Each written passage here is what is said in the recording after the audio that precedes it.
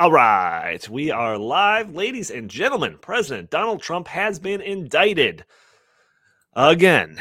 But this time, he's being indicted for his role in the dreaded and infamous January 6, 2021 riots at the Capitol building. What does this mean for the state of the justice system in America? Also, the climate alarmists are seemingly getting desperate. UN's Antonio Gutierrez declared recently that we are now in the era of global boiling. What new authoritarian policies will this extreme rhetoric justify? Well, we have a pretty good idea. We're going to be talking about this and more on episode 409 of the In the Tank podcast.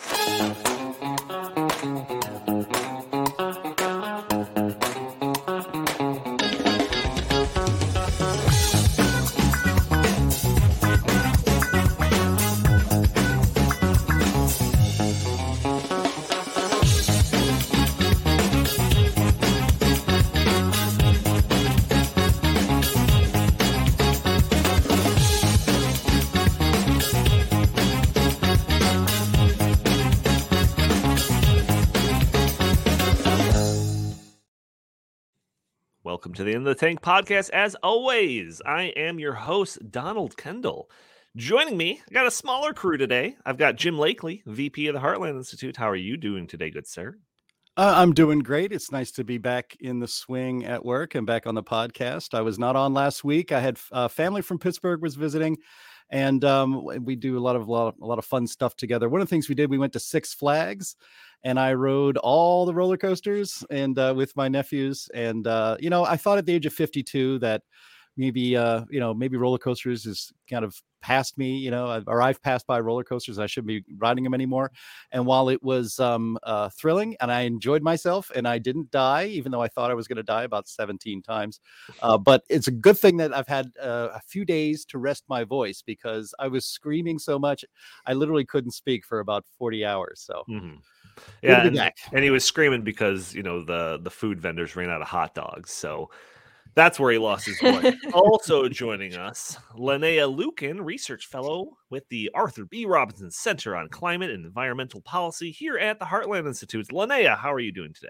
It rolls right off the tongue, doesn't it? It does. It's the longest title of anyone on this show. I'm doing great. And Jim, you're never too old. And never too old for roller coasters. There you go. I come on the podcast for validation. Positive affirmations are really important to me. Thanks, Linnea. I've got my fill today. That's right. You've got it. Audio-only listeners that are catching the show on a Friday or later, you can catch the show a day earlier where you're streaming it live on YouTube and Rumble and Twitter and Facebook. And you can join the conversation, throw your comments and questions in the chat. Maybe we'll show your comments on the screen. Maybe we'll address your questions on the fly. If you want to guarantee your comment or question is read, you can use that super chat functionality that we have enabled. It's a great way to support the show while getting a comment or question addressed. Also, if you are a listener, leaving a review for us on iTunes would be greatly appreciated. And if you are a watcher, hitting that subscribe button, sharing this content, hitting the like button, or just leaving a comment under the video all helps break through those big tech algorithms that prevent content like this from being shown to more people. One more bit of housekeeping before we get into our topics. The Heartland Institute's 39th anniversary benefit dinner is what, Jim? About a month away, featuring John Stossel, Jeannie Ives, and perhaps even more important than either of those two, Linnea, are you going to be in attendance at the benefit dinner on September 8th? Yep, sure am. Boom! See, now another reason that everyone listening to this needs to get their tickets. Because that's, like I said, more important than John Stossel. Jim, is there any other things you want to mention about the benefit dinner? It's only about a month away. Yeah, September 8th. You did a great pitch. It's at the Chicago Marriott O'Hare. So if you're coming in from out of town, it's very convenient from the airport, and it's also pretty easy to get to from anywhere in the Chicagoland area. And it's, as Donnie mentioned, John Stossel is our keynote speaker. He's strong libertarian. It's actually kind of a miracle that he even existed as a media giant. He was a big media star on ABC and on 2020. And, he kind of cut his teeth as a consumer reporter, and debunking this and that, and reviewing things and standing up for the little guy. That's kind of what libertarianism is all about. It's honoring the individual. Libertarians believe that we all have value, and that the collective is evil because it diminishes the value of the individual. And so, yeah, John Stossel, I'm really looking forward to what he has to say. He's done a lot of events actually with Heartland in the past. We had a climate debate that we tried to stage in New York City a few years ago, that we had a table there ready for the guys like Michael Mann to show up and debate climate. They didn't do it, but we still had a fantastic event. And the video of that on John Stossel's YouTube channel has been viewed many, many, many hundreds of thousands of times, I believe. And so you want to be there. If you get a VIP ticket, actually, to our benefit dinner, you get to have a special reception, and you get to meet and speak with John Stossel before the dinner begins, so you can have some personal time with him. And then, of course, Jeannie Ives. She's a former state representative here in the state of Illinois, one of the few rock rib conservatives to have ever served in that legislative body over the last 15 or 20 years. And she also ran for the Republican nomination for governor in the last election cycle. She didn't win, but she came pretty close. And, she's stood up for freedom, for liberty, for smaller government for so long. So she has definitely earned the Heartland Liberty Prize this year. And she's a fantastic woman, and she's a great speaker. And so we're looking forward to having her on the stage as well. And again, you get to meet a lot of us, especially me and Donnie and Linnea here on this podcast, plus a lot of the other people that you may see on our other show, Climate Change Roundtable. And so, it's a great way to support the Heartland Institute. It's a great way to support freedom. We hope that several of you listening to this right now will make it out here and be a part of it. Interesting little factoid about myself. The first Heartland event that I ever been to, this is before I worked here, this is before my internship, was downtown Chicago, and was John Stossel talking about his book, No They Can't, or something, I think was the title of that, in reference to Yes We Can Obama slogan or whatever. So that's I met Jim there, and Joe Bast, and Joe Bast accused me of being like a spy or something like that. Well, there made a joke about it, but yeah. You look like a secret lefty. All right, well, should we just jump into it? We got a lot of stories to get to. I'm kind of, I want to warn the viewers here that you might have to brace yourself, because we could go long, because we got a lot to talk about. And yeah, so like I said at the beginning of the podcast, Trump was indicted again. This is not deja vu. This is the third time that he's been indicted. This time, he was indicted on felony charges relating to his role in supposedly unlawfully trying to overturn the results of the 2020 election, in relation to the January 6, 2021 thing. So the Justice Department is attempting to hold Trump accountable for an, quote, unprecedented effort to block the peaceful transfer of presidential power and threaten American democracy. So this latest charges, there's 4 counts in this indictment, including conspiracy to defraud the United States, conspiracy to obstruct an official proceeding, obstruction of and attempt to obstruct an official proceeding, and conspiracy against rights. These sound very sinister things, ladies and gentlemen. Like I mentioned, this is the third set of indictments against Trump. The first was relating to the alleged misuse of campaign funds during that whole Stormy Daniels situation. The second wave was in relation to the classified documents that he took when ending his first term. And now the January 6th, 2021 stuff. So I think this sends a clear message. The point of all of this is to send a clear message. No matter how rich and powerful you are not going to be able to get away with anything. You are going to be held accountable for your crimes here in America.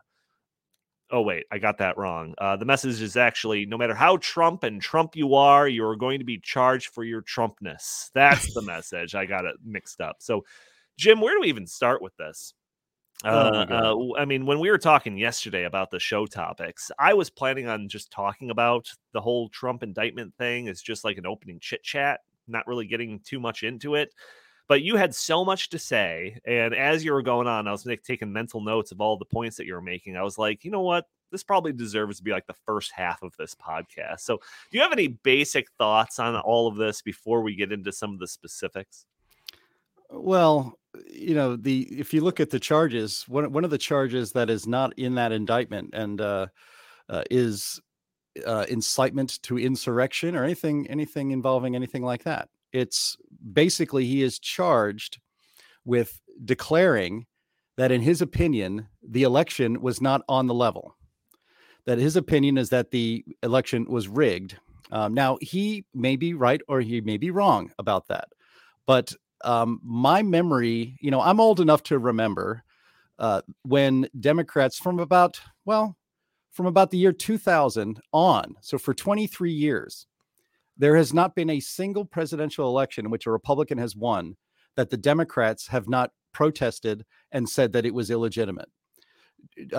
Hillary Clinton has, since 2016, has spent her entire public life declaring Donald Trump as an illegitimate president, and that the election was stolen for him by Russia. These are things that are okay to say if you're a Democrat, but not okay to say if you're Donald Trump or a Republican. We are told by our government that the 2020 election was the most secure in American history.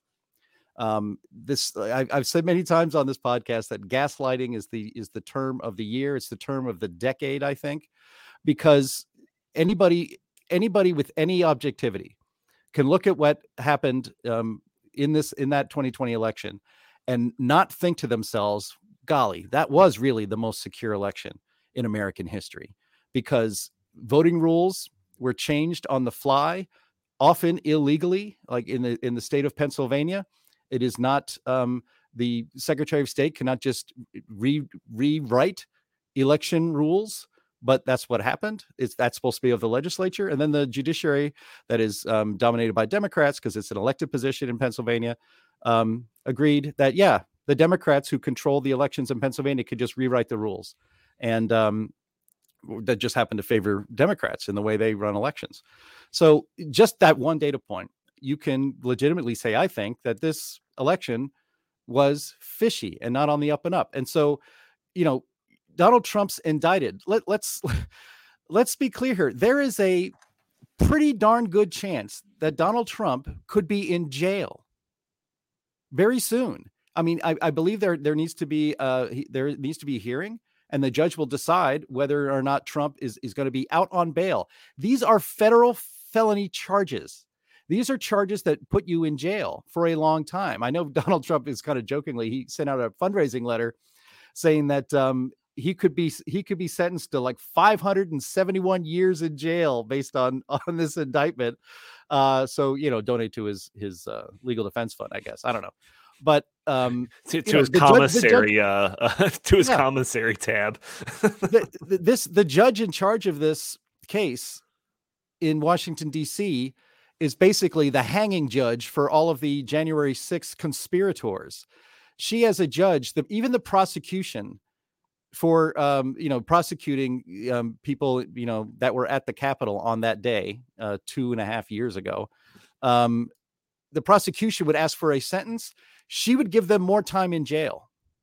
And she's the one handling now this Trump case.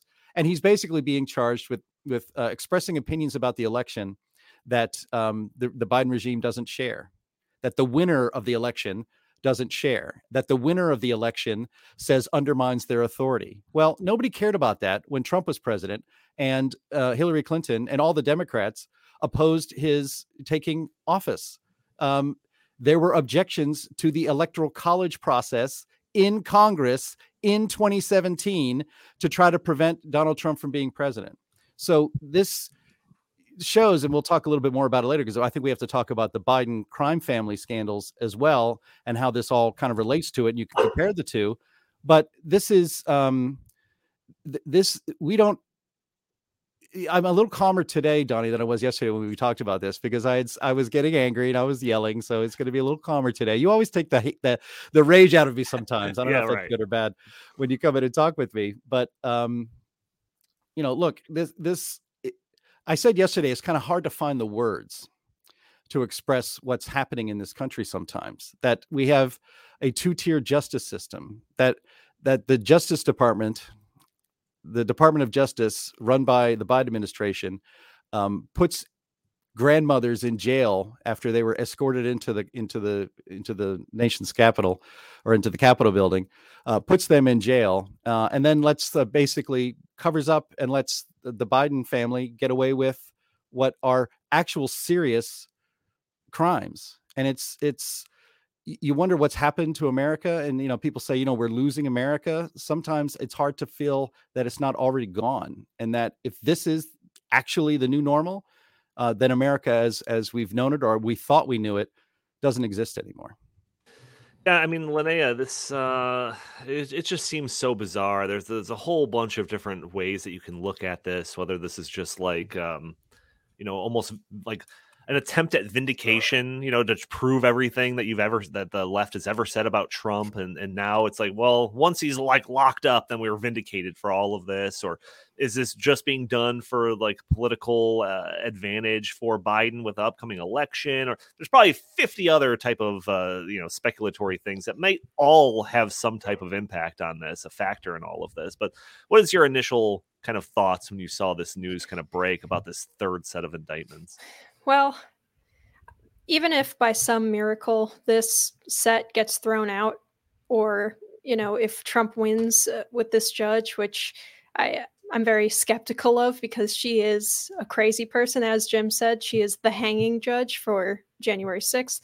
But it's hard not to be very disturbed by all of this, because, you had, what was it? 2018, 19, 2020, like all through there, you had all these former intelligence people come forward and say that, like, the Hunter Biden laptop, for instance, was Russian disinformation. And we know now that that's not true. Is anyone that was involved in pushing that conspiracy that helped Joe Biden win going to see any jail time for that? Of course not. It's not illegal to question an election. Mm-hmm. It's not illegal to even make up crazy conspiracy theories about an election. None of that is illegal. And I'm very frightened about what is going to happen to, free speech in particular in this country, if this precedent is set. I think that it's very dark. Right. Yeah, no, I mean, according to that AP News article that I used to kind of intro this topic, the DOJ is trying to hold Trump accountable for, quote, an unprecedented effort to block a peaceful transfer of presidential power.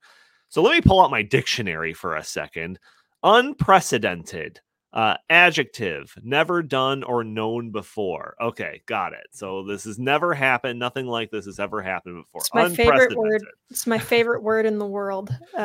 So dealing with climate change stuff. Oh yeah, right. You probably hear it all the time. So let's just say, just for sake of argument, just to clarify this idea of unprecedented, let's say there was a coordinated effort between, I don't know, Democrats and activists and Hollywood celebrities back during, I don't know, the previous election that all tried to change the outcome of the election by pressuring the electors to vote counter to the will of the people that they represented.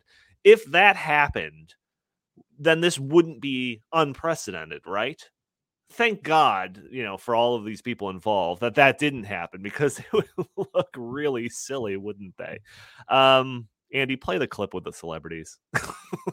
Republican members of the Electoral College, this message is for you. As you know, our founding fathers built the Electoral College to safeguard the American people from the dangers of a demagogue, and to ensure that the presidency only goes to someone who is, to an eminent degree, endowed with the requisite qualifications. An eminent degree. Someone who is highly qualified for the job. The Electoral College was created specifically to prevent an unfit candidate from becoming president. There are 538 members of the Electoral College. You and just 36 other conscientious Republican electors can make a difference. By voting your conscience on December 19th. And thereby shaping the future of our nation. I'm not asking you to vote for Hillary Clinton. I'm not asking you to vote for Hillary Clinton. I'm not asking you to vote for Hillary Clinton. As you know, the Constitution gives electors the right to vote for any eligible person. Any eligible person, no matter which party they belong to. But it should certainly be someone you consider especially competent. Especially competent to serve as President of the United States of America. By voting your conscience, you and other brave Republican electors can give the House of Representatives the option to select a qualified candidate for the presidency. I stand with you. I stand with you. I stand with you.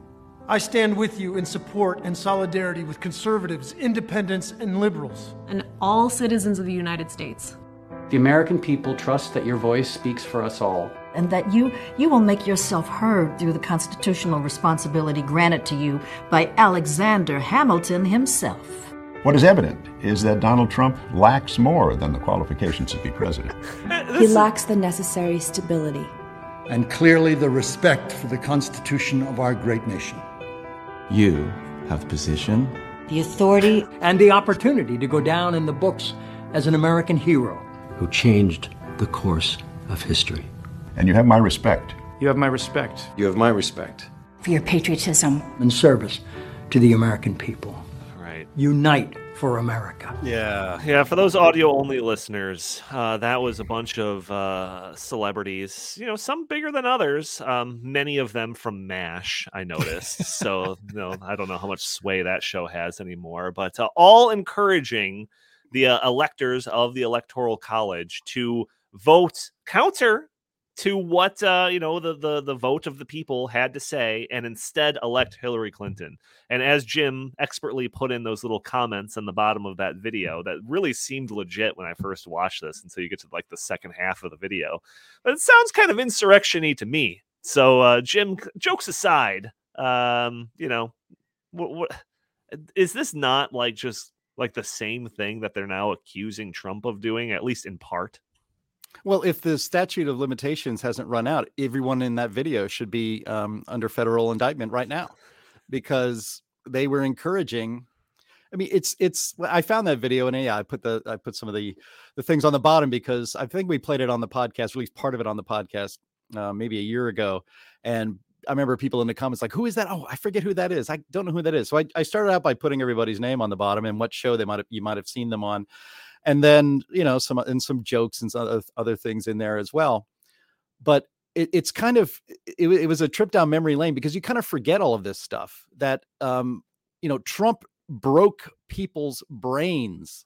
It made them insane. In fact, people's brains, a lot of people's brains, especially in Hollywood and people on the left in our media, their brains are still broken. They're still obsessed with Donald Trump.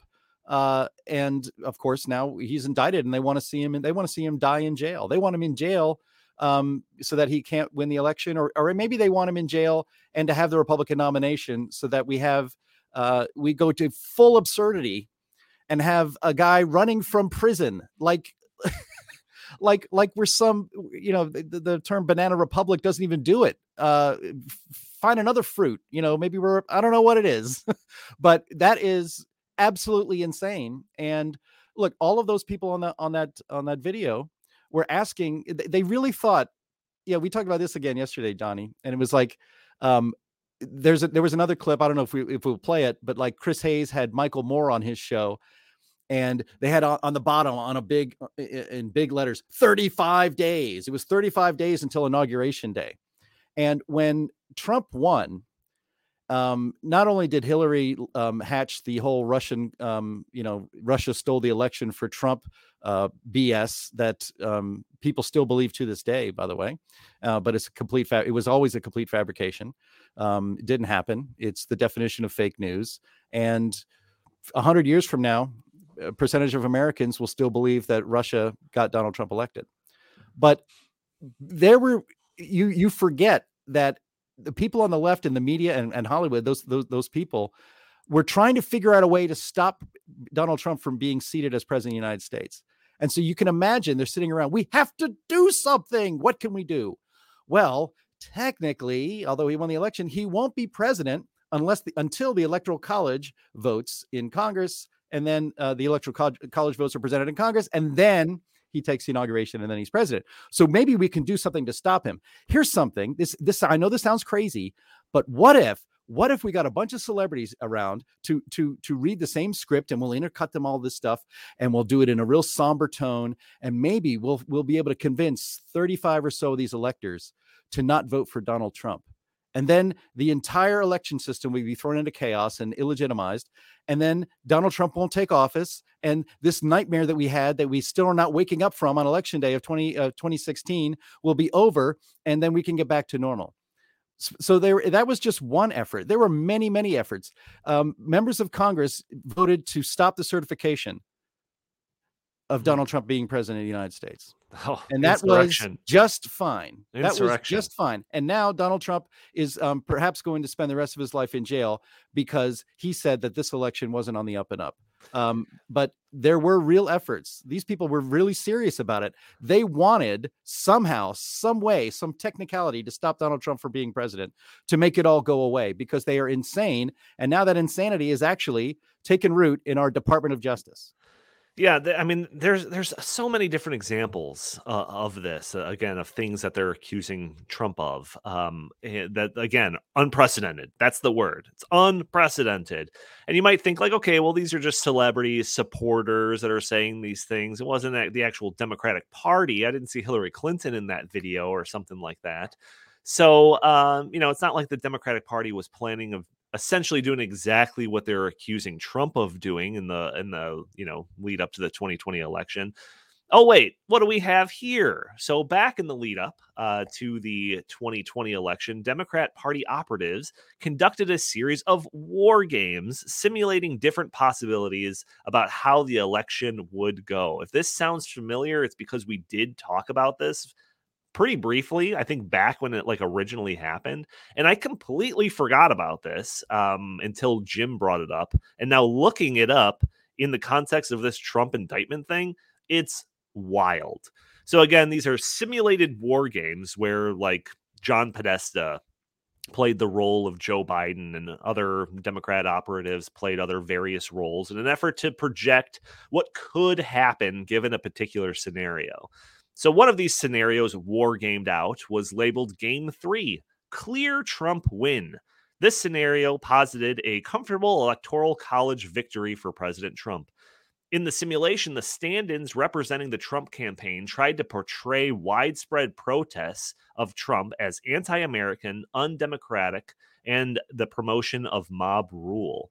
The Democrats' simulated Trump campaign also quote, planted agent provocateurs into the protests throughout the country to ensure that these protests turned violent and helped further the narrative of a violent insurrection against a lawfully elected president.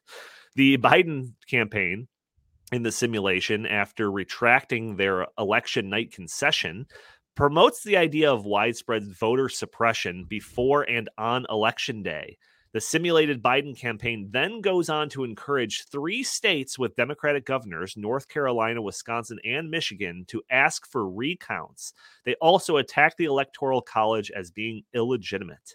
And this is also kind of quoting directly from this. It says, at the end of the first term, the country was in the midst of a full-blown constitutional crisis characterized by 1, political chaos, 2, widespread threats of violence and sporadic actual violence in the streets, and a hostile, dangerous, highly partisan, and frequently unconstrained information and media environment.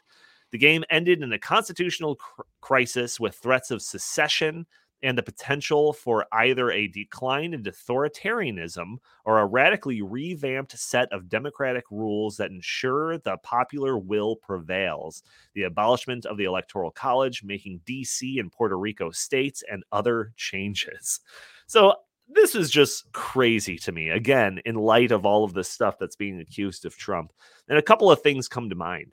One, is it crazy to me that they are planning all of this stuff out? I think when we originally covered this was kind of like our only real takeaway. Would they have actually done some of this if there was a clear Trump win? And 2, if this was all punishable with the charges now being leveled against Trump, why would they have simulated that Joe Biden do this? If this is going to land Joe Biden 400 years in jail, why would they simulate him do all of this stuff? And 3, it's incredible that they simulate that the Trump regime planted agent provocateurs into protests to ensure that these protests turn violent and helped further the narrative of a violent insurrection. But of course, anyone questioning whether, the side that incorporated this very strategy into their war games actually did this in real life, nah, you're a crazy conspiracy theorist. So, Linnea, I mean, this stuff is wild. What's your take on it? It almost feels like our elected officials aren't the people who call the shots in this government.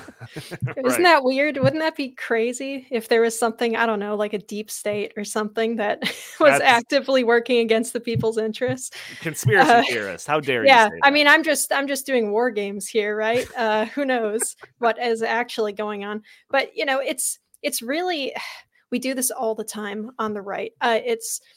It's the Democrats do something insane, or the left in general does something that's insane. They do some kind of an attack using the legal system or using something else that Republicans would never get away with, or libertarians would never get away with. I'm not trying to be like a party person on this, but and then we say, gosh, imagine if it was on the other foot. We're going to say that to the gulag. Seriously. We are going to keep saying that until they are putting us into cars, it's getting a little bit ridiculous. It's very frightening. The idea that it would even occur to them to write in the idea of planting people to make things go violent in a protest. Right. Like, man, it kind of sounds like something that might have happened before, but I don't know. I'm not a conspiracy theorist or anything. So, it's hard to even, like Jim said earlier, it's hard to even articulate just how bad this is in the long term for the health of the country. There's a lot of people who are talking about, just how unstable and just how polarized the society is right now. People are moving based on politics, which I don't think has happened all that much in the past. Like, people are actively leaving states, not just due to policy, but because they're sick and tired of being surrounded by people who seem to hate them, or who they're being told hate them. Mm-hmm. It's getting scary out there. And this kind of stuff, and we've seen, even worse with the protests the fiery but mostly peaceful protests in 2020. And I don't anticipate that not happening again if things don't go their way. Well, I mean, let's talk about the insurrectionist protests too, right? So rioters breaking into the Capitol building on the day the new president's going to be sworn in. It's not a good look. We acknowledge that on day one of this show, but is it unprecedented? So let's take you back to the distant year of the previous general election, where you might not remember this due to nobody caring, but the streets weren't exactly peaceful on the day that Donald Trump was being inaugurated. Let's go ahead and play a little assortment of clips from the DC riots. Watch out, watch out! Hey, Beasley! Chill, come over here. Fuck that! Fuck!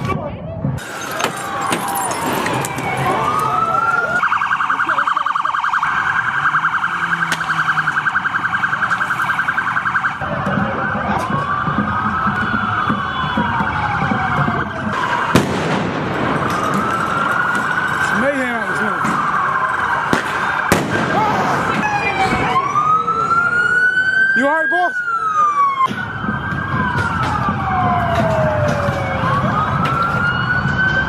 Yeah. Come on, follow me. We'll keep moving. Watch out. Let's go. Watch your body. Watch your body.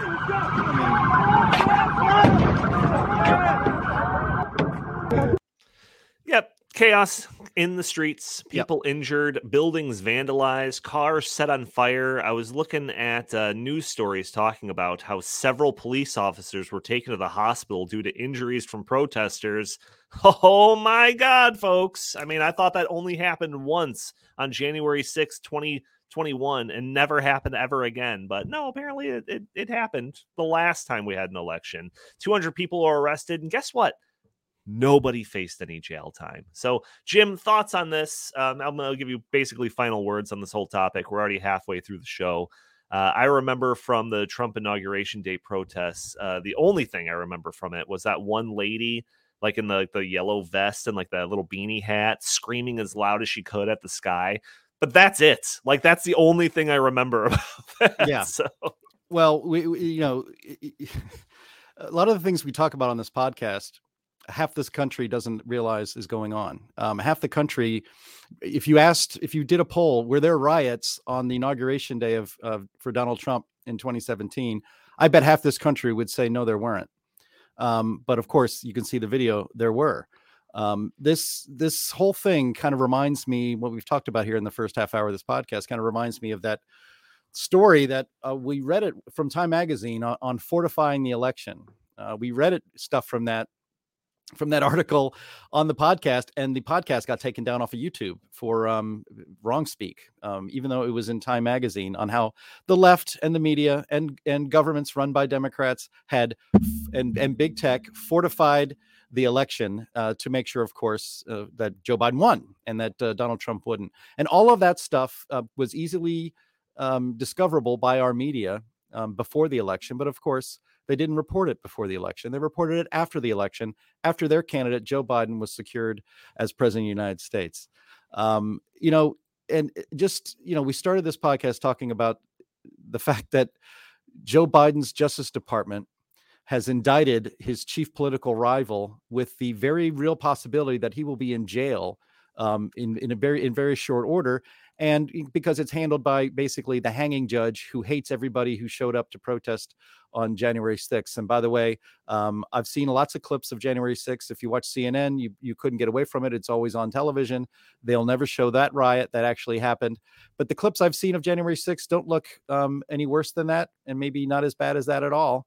But that's supposedly the worst thing that's ever happened in this country. Even with the biggest constitutional crisis or the biggest threat to democracy since the Civil War and all that other kind of nonsense. But, as I mentioned before, there's like two levels. There's a two-tier justice system in this country. We haven't gotten into it, and we're going to have to do it, I think, soon on another podcast, but about the Biden crime family and their corruption. I mean, what's interesting is that every time news broke, and it's broken 3 times, it broke 3 times in July, testimony in Congress about the bribery scheme in which Ukraine oligarchs were giving money to the Bidens for their influence. This was testified in Congress. It may, in a just world, this would be in a criminal indictment, and we'd see the proof of it in a court of law. But we're not going to see that at all. But John Hayward is somebody I follow on Twitter, Doc Zero, and that's his handle on Twitter, but he's a writer for Breitbart, and he had a great thread on this, and he described what he calls the Biden's rapacious corruption, and that's really what it is. I mean, Joe Biden and his son saw how these Ukrainian oligarchs were making billions, and they wanted to cash in for millions. I mean, I see them as being jealous, and then how can they do this? Well, Joe is vice president, and he is in charge of Ukraine policy. So this is perfect. We can do this. And they never thought that it would ever be discovered. They never thought they would ever get caught. I'm still wondering, what business acumen does anybody with the last name Biden have ever demonstrated in anything? The Biden family business is corruption. The Biden family business is selling influence. That's all they have. Joe Biden has never had a job outside of government his entire life. I think he spent 1 year, like back in 1970, as a private sector lawyer, but his entire life has been in public service. And yet he has houses, multiple houses, mansions, vacation homes. How did he get this rich? How do so many politicians get rich? A lot of them come in with very little net worth, and they leave as millionaires. And that's because it's hard. That's what I'm talking about. Like, it's hard to kind of, find the words. There's an America that we think exists. There's an America that we were raised to believe in. We want to think the best of our country.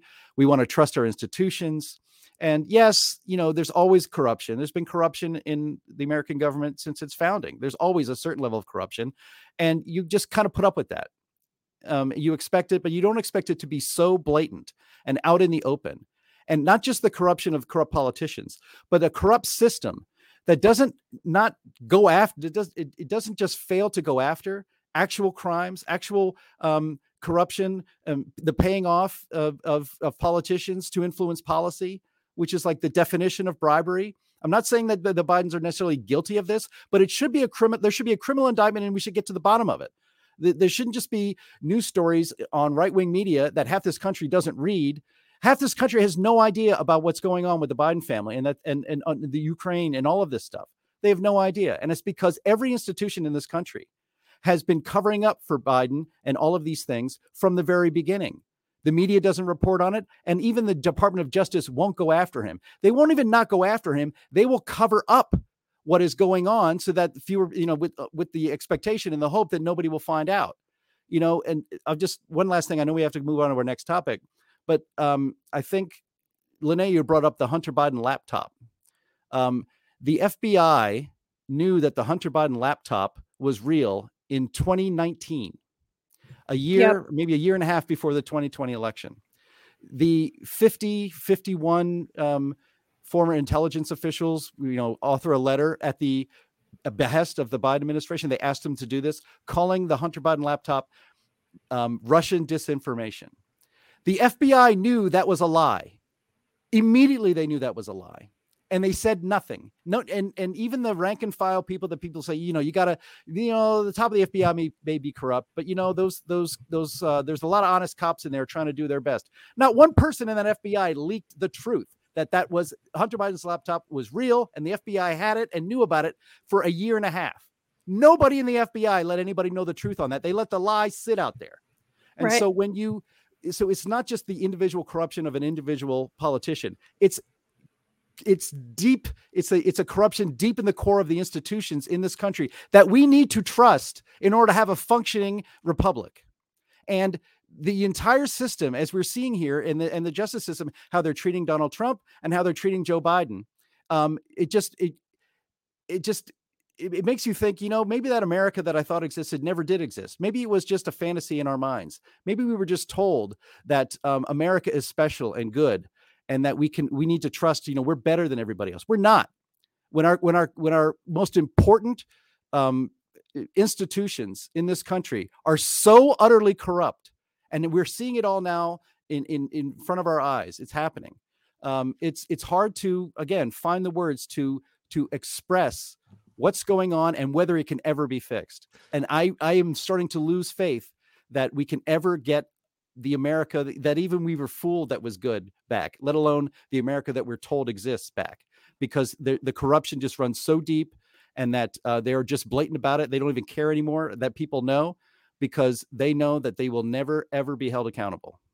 Yeah, we got a super chat during your, would we call that a rant? I don't know. I think that was just an impassioned speech. But super chat from Christine here saying, every time you speak the truth, Jim, you poke holes in the false narrative. This helps tremendously. Thank you, Christine, for that support for the show. It's greatly appreciated.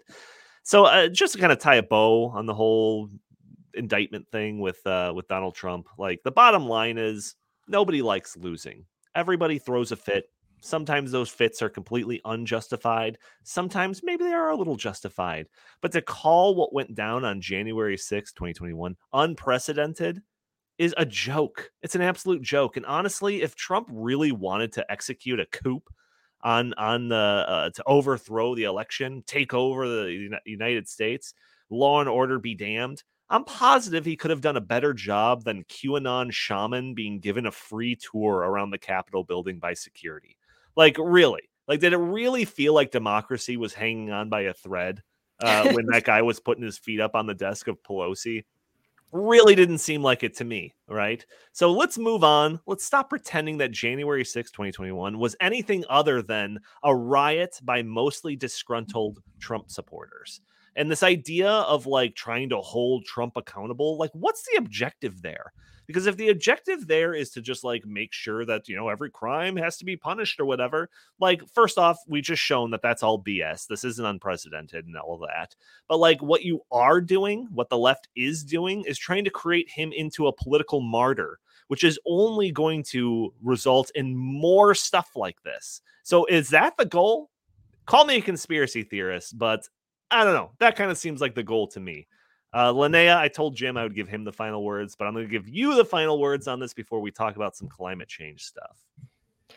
Well, there isn't really a whole lot to add. You guys really covered it. But yeah, no, it is frightening to see just as frightening as it is to see the complicity of the media in this. There is no such thing as a, impartial journalist in the mainstream media right now. Every single one of them holds water for the regime.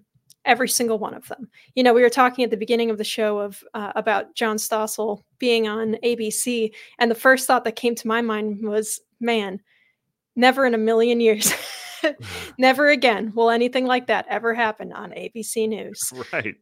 It's just not possible. So yeah, no, it's we're getting into some pretty frightening times, and I'm, like you said, indicting Trump, if it does cause some kind of a reaction, I'm sure that they'll find a way to make it work out for them. Sure. Yeah, no doubt. Andy, there was a nice little comment that you just showed. I think it was from like a Matt G, I think.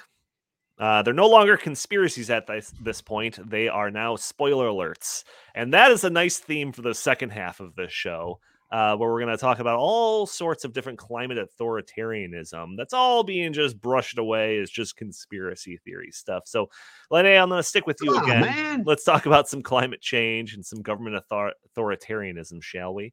So UN General Secretary Antonio Guterres has given a speech recently about the state of climate change and the fight against it and all of that. And he says that the era of global warming is over.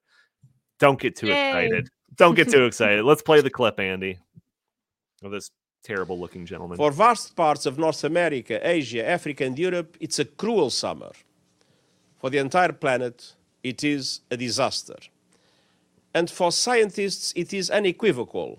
Humans are to blame. Climate change is here, it is terrifying, and it is just the beginning. The era of global warming has ended, the era of global boiling has arrived. The air is unbreathable, the heat is unbearable, and the level of fossil fuel profits and climate inaction is unacceptable. Leaders must lead. No more hesitancy, no more excuses, no more waiting for the others to move first. There is simply no more time for that. Yeah, so first off, I love how he says humans are to blame, and the way that he says it makes it seem like he's not included in in that equation. But whatever, we'll leave that to other conspiracy theories to talk about. But so Linnea, I mean, I know that there's been a slew of stories and headlines of late declaring the hottest days or the hottest weeks or the hottest months ever on record this summer, and thankfully here in Chicago, it's been a relatively mild summer. I think we've had like 2 days in excess of 100 degrees. Otherwise, the heat has been not noteworthy whatsoever. But I know that it's been super hot in Arizona and Texas and surely some other places around the world. So what's the truth here? Cut through the media BS for me. Are we now boiling? Well, I can only imagine that he got that talking point from a single buoy temperature collection location in South Florida in the Everglades that recorded temperatures of like 100 degrees or 101 degrees or so in this one little lagoon. The problem with that is that the way the media framed it was that it was like a buoy out in the middle of the ocean somewhere. Like this is the normal ocean temperature is now 100 degrees Fahrenheit. And I think that our eminent judge of the world, Mr. Gutierrez, believed that it was Celsius, perhaps, and that's why he thinks it's boiling. Good theory. Good theory. But the point of the matter is this is in like 5 feet of water at probably low tide. And so there's a very good chance that it was like sitting on the mud when that temperature was recorded. So it probably wasn't really anywhere near that. I have not personally checked the other buoys near it, but I'm sure that none of them recorded that kind of a temperature. Although, it's shallow water with a mud bottom. It's going to get hot in the summer, and it probably does frequently. And in fact, that buoy has recorded temperatures around the 100, up to 102 degrees, I believe, in the past as well. So it was not unprecedented, as my favorite word is. So that's where I think that he gets that from. And it is stupid. And it is extremely alarmist. But I don't know, as stupid, as dumb as it is, it's not outside of the realm of dumb that they've already said. Sure. The whole idea that we have like a looming climate catastrophe, that we are at any point in time about to reach a tipping point, at which point like ocean currents are going to shut down. I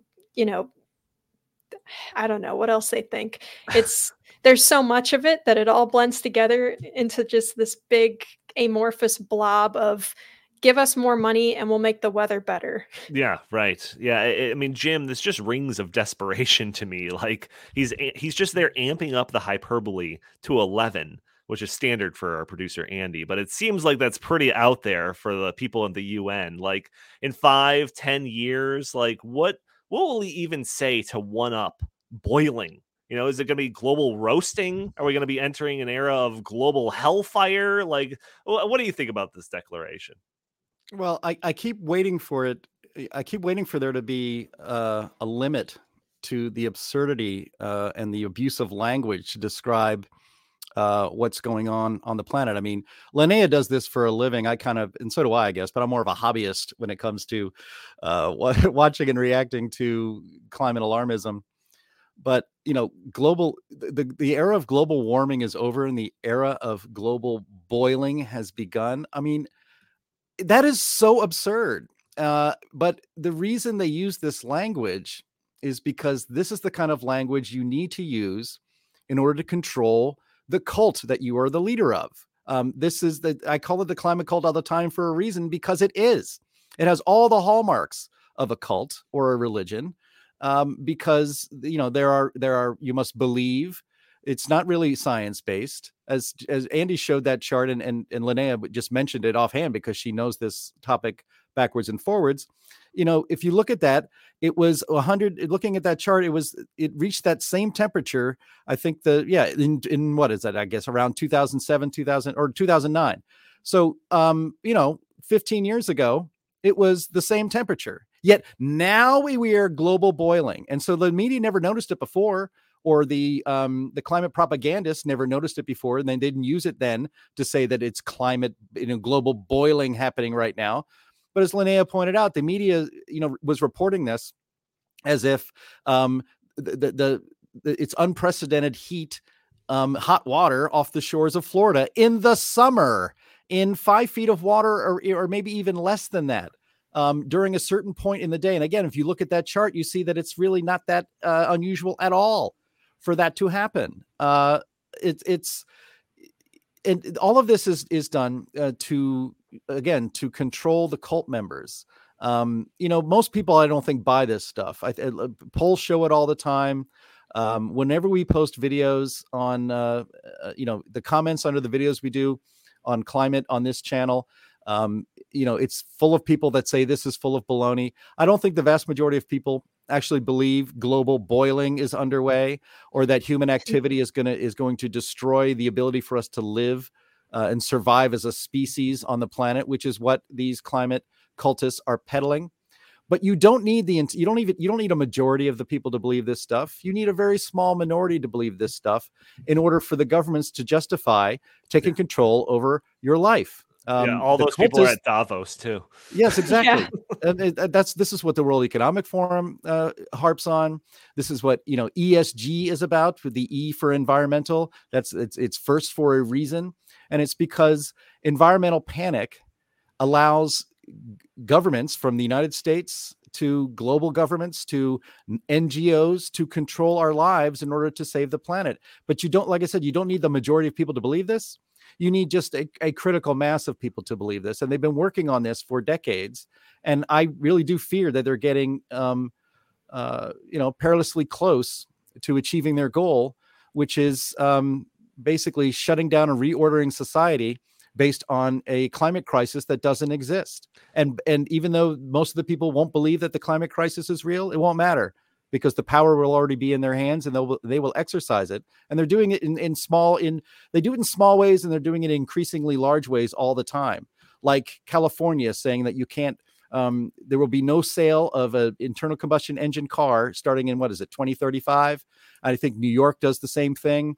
New York State saying no more gas stoves because that's going to harm the environment. California already has it so that you can't build new properties or renovate a house and put a fireplace in it, or put a gas stove in it, or put a gas water heater in it, or put a gas furnace in it.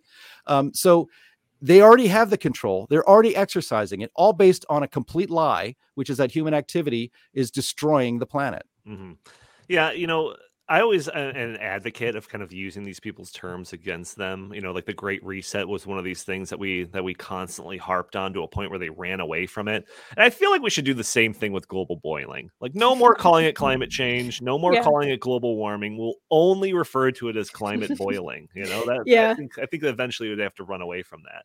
But and some of their buddies in the media have already started saying, "Man, I really wish that Gutierrez had not said that," because climate skeptics are already, we're laughing at it because it's ridiculous. Right. So in this era of global boiling, what's insane to me is that all of this rhetoric, it justifies essentially any action taken in the name of pushing back against climate change.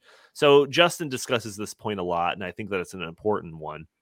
If we're all going to die from climate change, then anything is justifiable.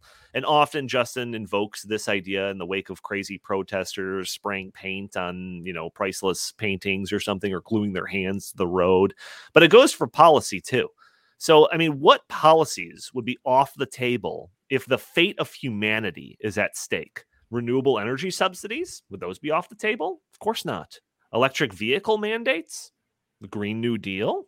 Elimination of air travel, the elimination of the meat industry. How about climate lockdowns?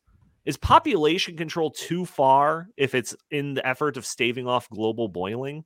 Population control, a topic that we discussed in length 2 episodes ago. You should check that out if you're interested. And we're in another one of those situations that I think we're just primed for gaslighting, because many of these things are being discussed, or at the very least being tiptoed around.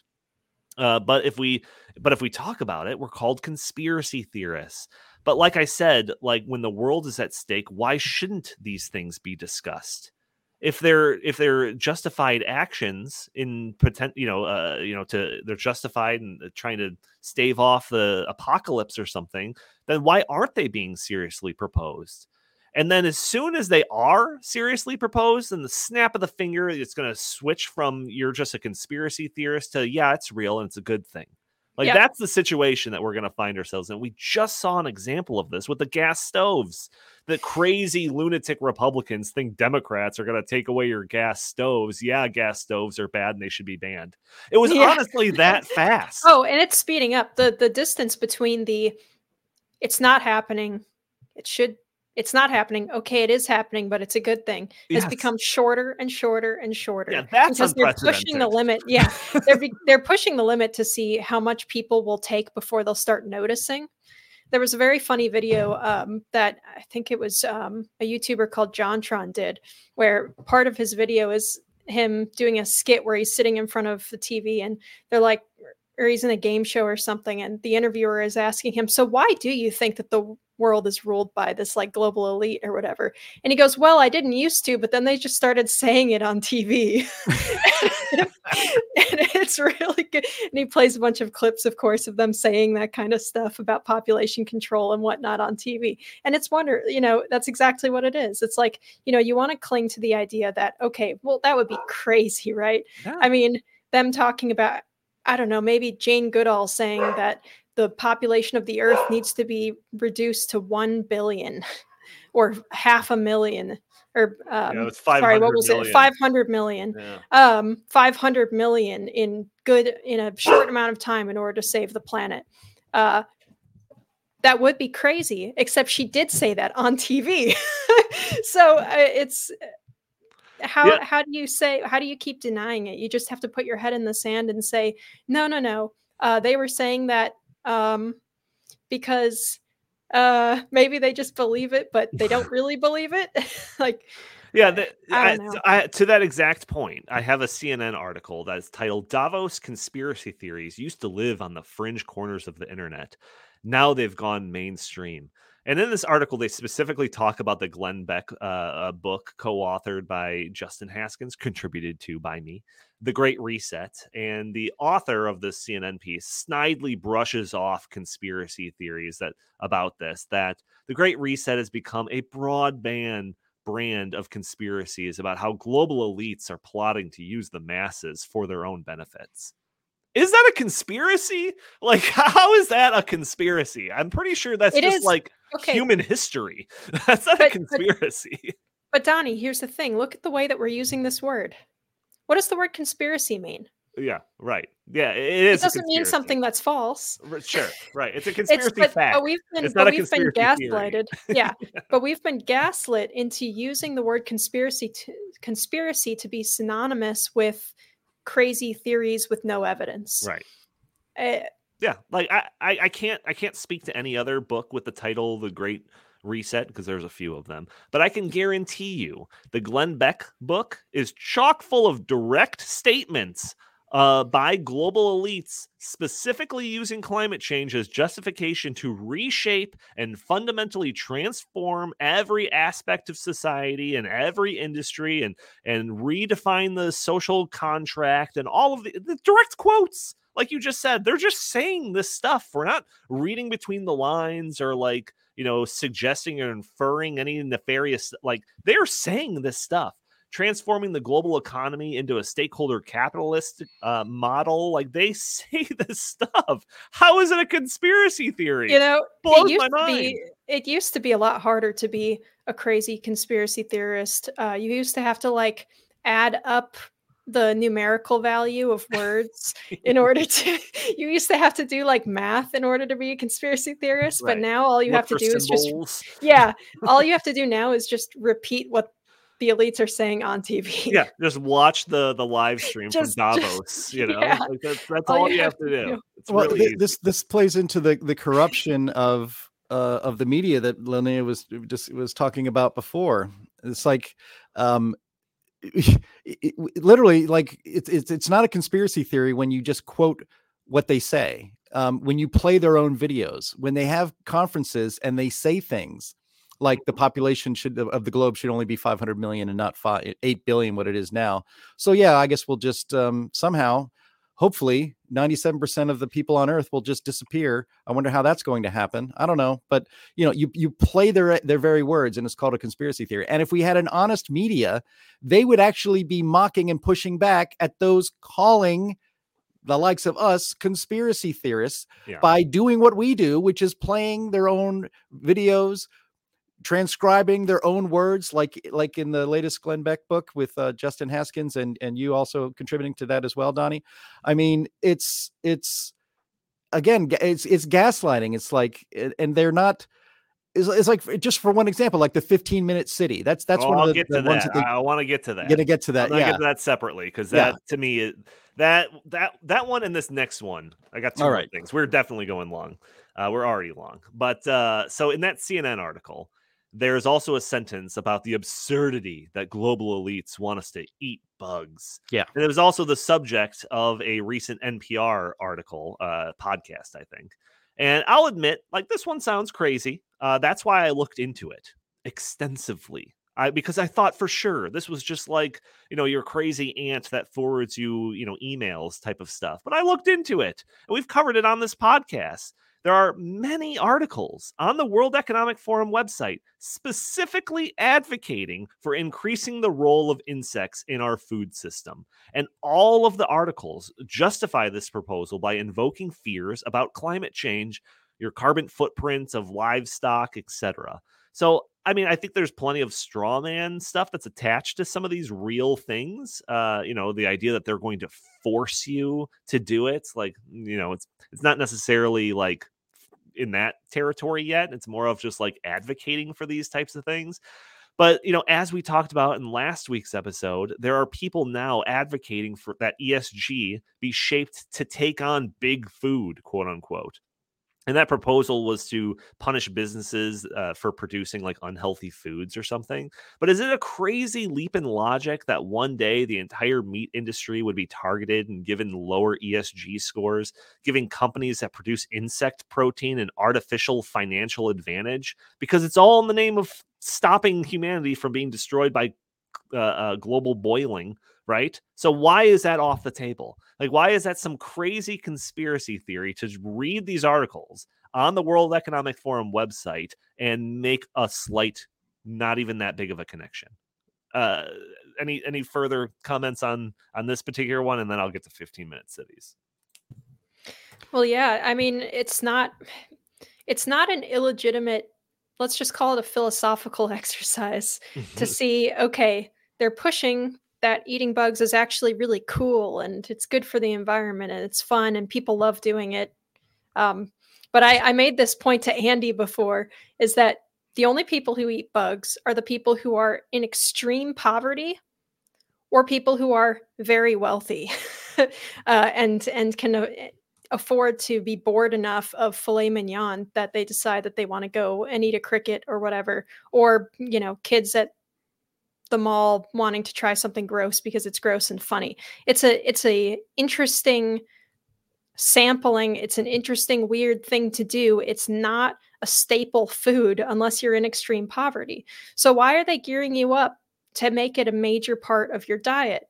Why are they trying to encourage you to make it a major part of your diet? And we know that the way that these, these kind of green progressives work is, like we said earlier, it goes from, hey, maybe we'll ban gas stoves. And they get a backlash and they say, no, we're not going to ban gas stoves, but we're going to ban gas stoves. and it doesn't take very much. Like I said, like, you don't have to be an expert in numerology to come up with the idea that the next step might be to start making it too expensive to have other things other than bugs. Exactly. Absolutely. Exactly. Yeah. The carbon footprint of you eating that steak, that needs to be put into the cost, right? We need to account for those externalities of your meat heavy diet. So all of that will be taken into account through ESG. Punish these companies that are, raising livestock and putting the planet at peril. And then, that giant facility that was just built in Canada about 2 years ago, I think at this point, that's the largest producer of cricket protein. Oh yeah, maybe they'll start being able to feed their protein sources into the diets of Canada, the North America, a little bit easier. Like, that's how this stuff happens. It doesn't, like, Klaus Schwab isn't forcing crickets down your throat, but they have these mechanisms to push society and the economy in the directions that they want to. It's not a conspiracy theory. It's a conspiracy fact. Jim, comments on crickets, and then I'm going to get to 15-minute cities. Well, I'm never going to eat crickets, not knowingly. And I don't care if you cover them in chocolate or, put them in a glass of beer. I'm still not going to have it, or worms either. God, that's disgusting. But, I mean, John, just in agriculture, John Kerry just said the other day that, he says this is a crisis. Everything's a crisis, but agriculture is responsible for 33% of all carbon dioxide emissions around the world. And so we have to radically transform agriculture in order to address this, or we'll never get to net zero. Okay, well, how do you propose doing that? Well, for one, we're going to have to use a lot less fertilizer. It's like, okay, so then we won't be able to grow enough food. Well, we'll deal with that later, I guess. I mean, so, maybe that's tied into depopulating the planet. So we only get down to 500 million people around here. If you can't eat, you can't live. But again, it's not a conspiracy theory to point out that John Kerry thinks that we have to radically transform agriculture all across the globe but also not use petroleum-based fertilizers that help us increase yields. And of course, the left and those people don't like GMOs either. So you can't genetically modify crops so that they're resistant to disease or even grow in drought conditions. Nope, can't do any of that. So what is the alternative? So it's not a conspiracy theory. He says these things, and it's also not unreasonable to be a little worried about the future when they are targeting the most essential human activity for our survival, which is agriculture. And we've seen what happened. We've played those videos before. Sri Lanka tried this. They tried banning the use of basically modern agricultural technology, and people started starving, and there were riots, and they stormed the presidential palace in Sri Lanka because they wanted to put a stop to this nonsense. So, this isn't about bugs. It's about a lot more than that. It's about everything is the radical transformation of basically the way the world works. And when I say works, it means it's actually functional. So we're going to go from a society that works and radically transform it into a society that doesn't work. And we're all going to be suffering the consequences. And it's little by little, but it seems to be accelerating. That headline from Reuters is hilarious. It says that the government popularity has ebbed. They burned the president's house down in Sri Lanka. Right. I can't say, I don't know. It sounds like a little bit of a euphemism. Yeah, I mean, we did cover agriculture and that angle in John Kerry's comments probably, I don't know, a month ago, 6 weeks ago, something like that. And we could do it again. There's an article that we're not going to have time to get to. World Economic Forum white paper they just released about a week ago called Green Returns, Unleashing the Power of Finance for Sustainable Food Systems. And it's basically all about leveraging ESG and banks and financial systems to pressure farmers and all of this to do basically whatever they want, whatever the ESG proponents, World Economic Forum, all of those people want in the effort of making agriculture more green and all of that. And there's some pretty interesting things in there, but we're going to save that for a future episode. The last thing I want to talk about is these 15-minute cities. And Jim showed me this article, sent this article, E&E News. It's a Politico outfit, I think. And it's how urban planning turned into a climate conspiracy theory. So this one caught my attention because it's the third article that I've come across with this exact premise. The conspiracy, right, in its most simplest form, is that climate change is going to be used as justification to impose draconian climate lockdowns, or at the very least, limitations on your freedom of travel, etc. So the articles like this laugh off those concerns, saying that it's just an attempt to make cities more convenient. If everything you need is within 15 minutes, then you won't need to drive. This is all voluntary, you crazy lunatics over there.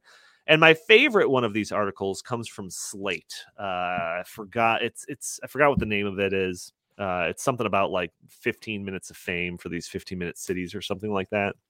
And after it explains the conspiracy theory and why it's just good old city planning, it acknowledges how in Oxford, they are creating a, quote, souped-up toll network on major roads, and these traffic filters will limit daytime car travel between Oxford's neighborhoods. The traffic filters will be enforced by a series of cameras, which will automatically fine drivers £70 for crossing these zones without government permission. The article continues, Oxfordians will not be banned from visiting their mothers. You could just take a bus or ride a bike. And it's important that Oxford do this because it will limit traffic congestion and make the air in the city cleaner, et cetera, et cetera. So remember, it's not a climate lockdown or a limitation on your freedom of travel. No. It's just that your freedom of travel will have certain limitations, and those limitations are justified because of climate concerns. You see the difference? Do you see the difference? Because I don't at all. So again, it's like, this is a conspiracy theory, and when it's not, it's actually a good thing. Like this one is like saying it, not even one directly after the other. It's like at the same time. This is, again, it's unprecedented speed that this stuff is happening. Linnea, I'll give you first whack at this topic. Sure. Well, and I think one of the things that just kind of hit me recently is the people who get mad at you, or they say, you're crazy, you're taking this way too far, are the people who are looking at each one of these policies in isolation. Sure.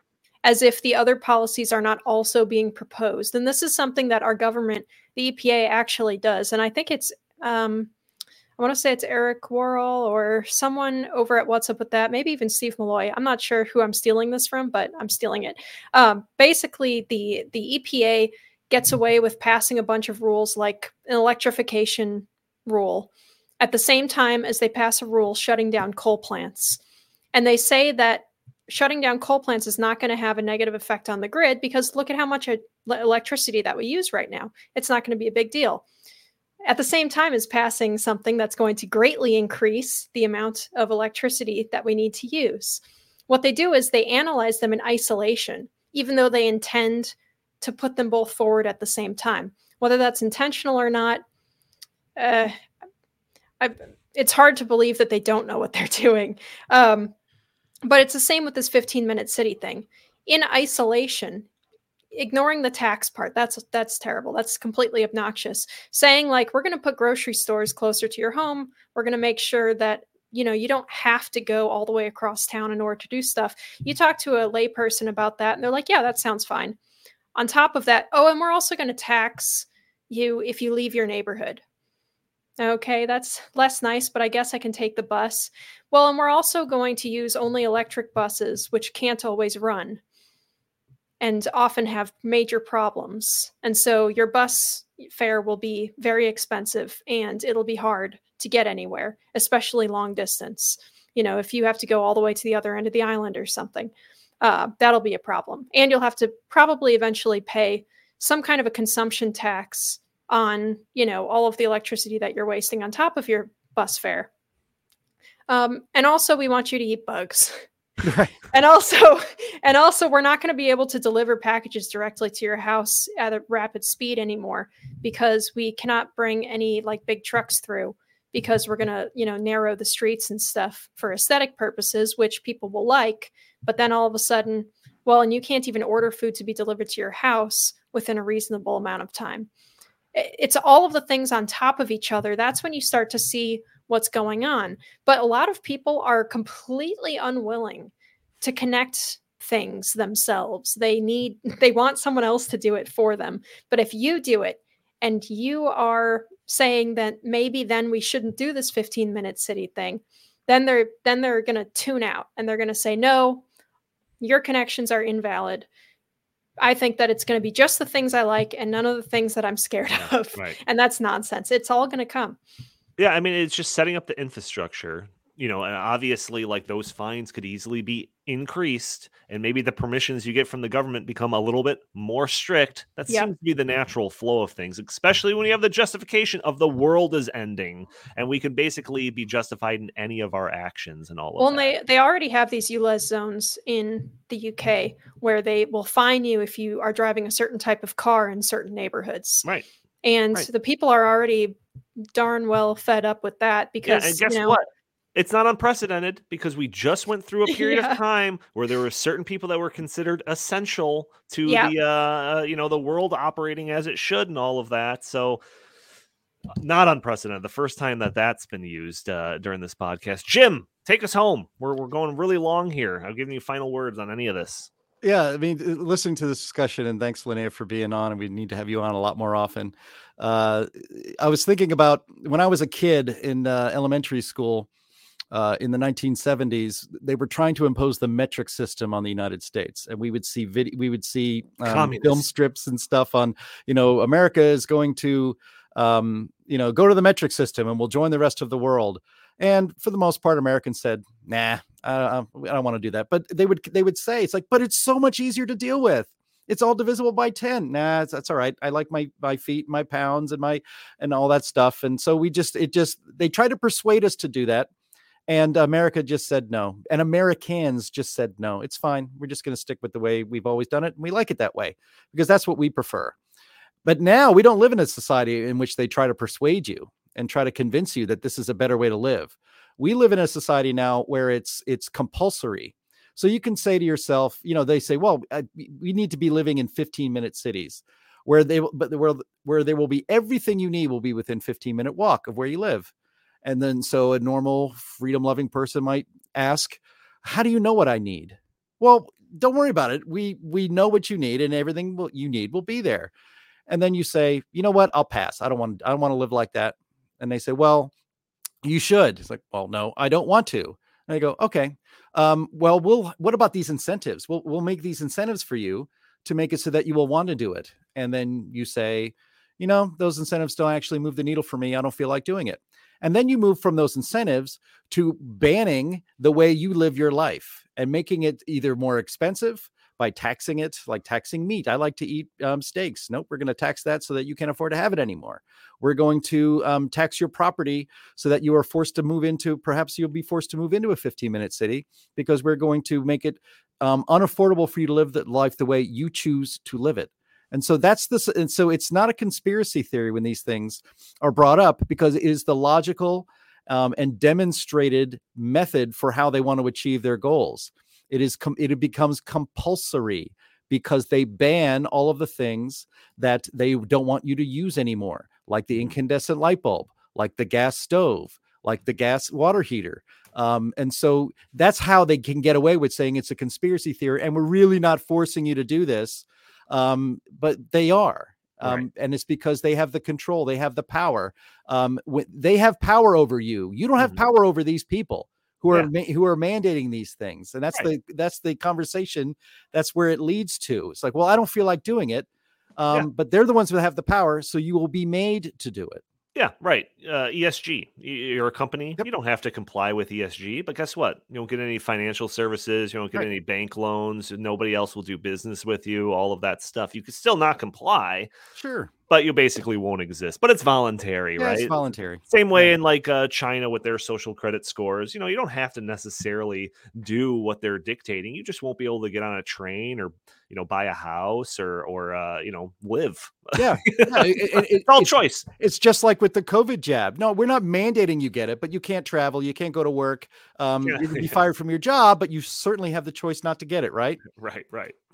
All right, we are well over time.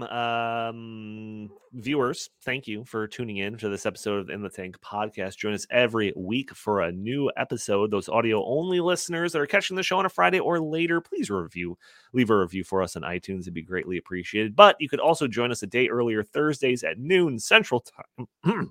Excuse me. Where we are streaming on Facebook and YouTube and Rumble and Twitter and all of that. And you can join the conversation.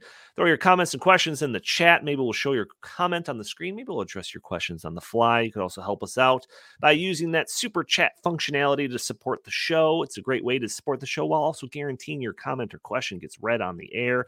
Also, you could help the show by not spending a penny, just spending a couple of seconds by hitting that like button, sharing this content, subscribing if you haven't already, or leaving a comment under the video. All helps break through those big tech algorithms that prevent content like this from being shown to more people. Also, you can follow us on Twitter at In The Tank Pod, or send us your comments and questions to the show, suggestions to the show, by emailing us at inthetankpodcast@gmail.com. Jim Lakely, where can the fine people find you? At Jay Lakely on Twitter, at Heartland Inst on Twitter, and always visit heartland.org. Fantastic. Linnea Lucan, same question. Where can people go to find more of your work? Well, you can find me on Twitter at Linnea Lucan. You can also find me writing all the time at climaterealism.com and float around some other places too. Look at heartland.org. Fantastic. Energyatatglance.com too. It's a little rough, but we're working on it. We're going to get that thing up and doing well. And that's where we're talking broadly about different energy topics. And if anyone has any suggestions for any topics to do, you can shoot me an email. Also, you can also catch Linnea Lucan on Fridays at noon on the Heartland Institute YouTube page, where they do Climate Change Roundtable every week. So check that out as well. All right. Thank you all for tuning in. We will talk to you next week.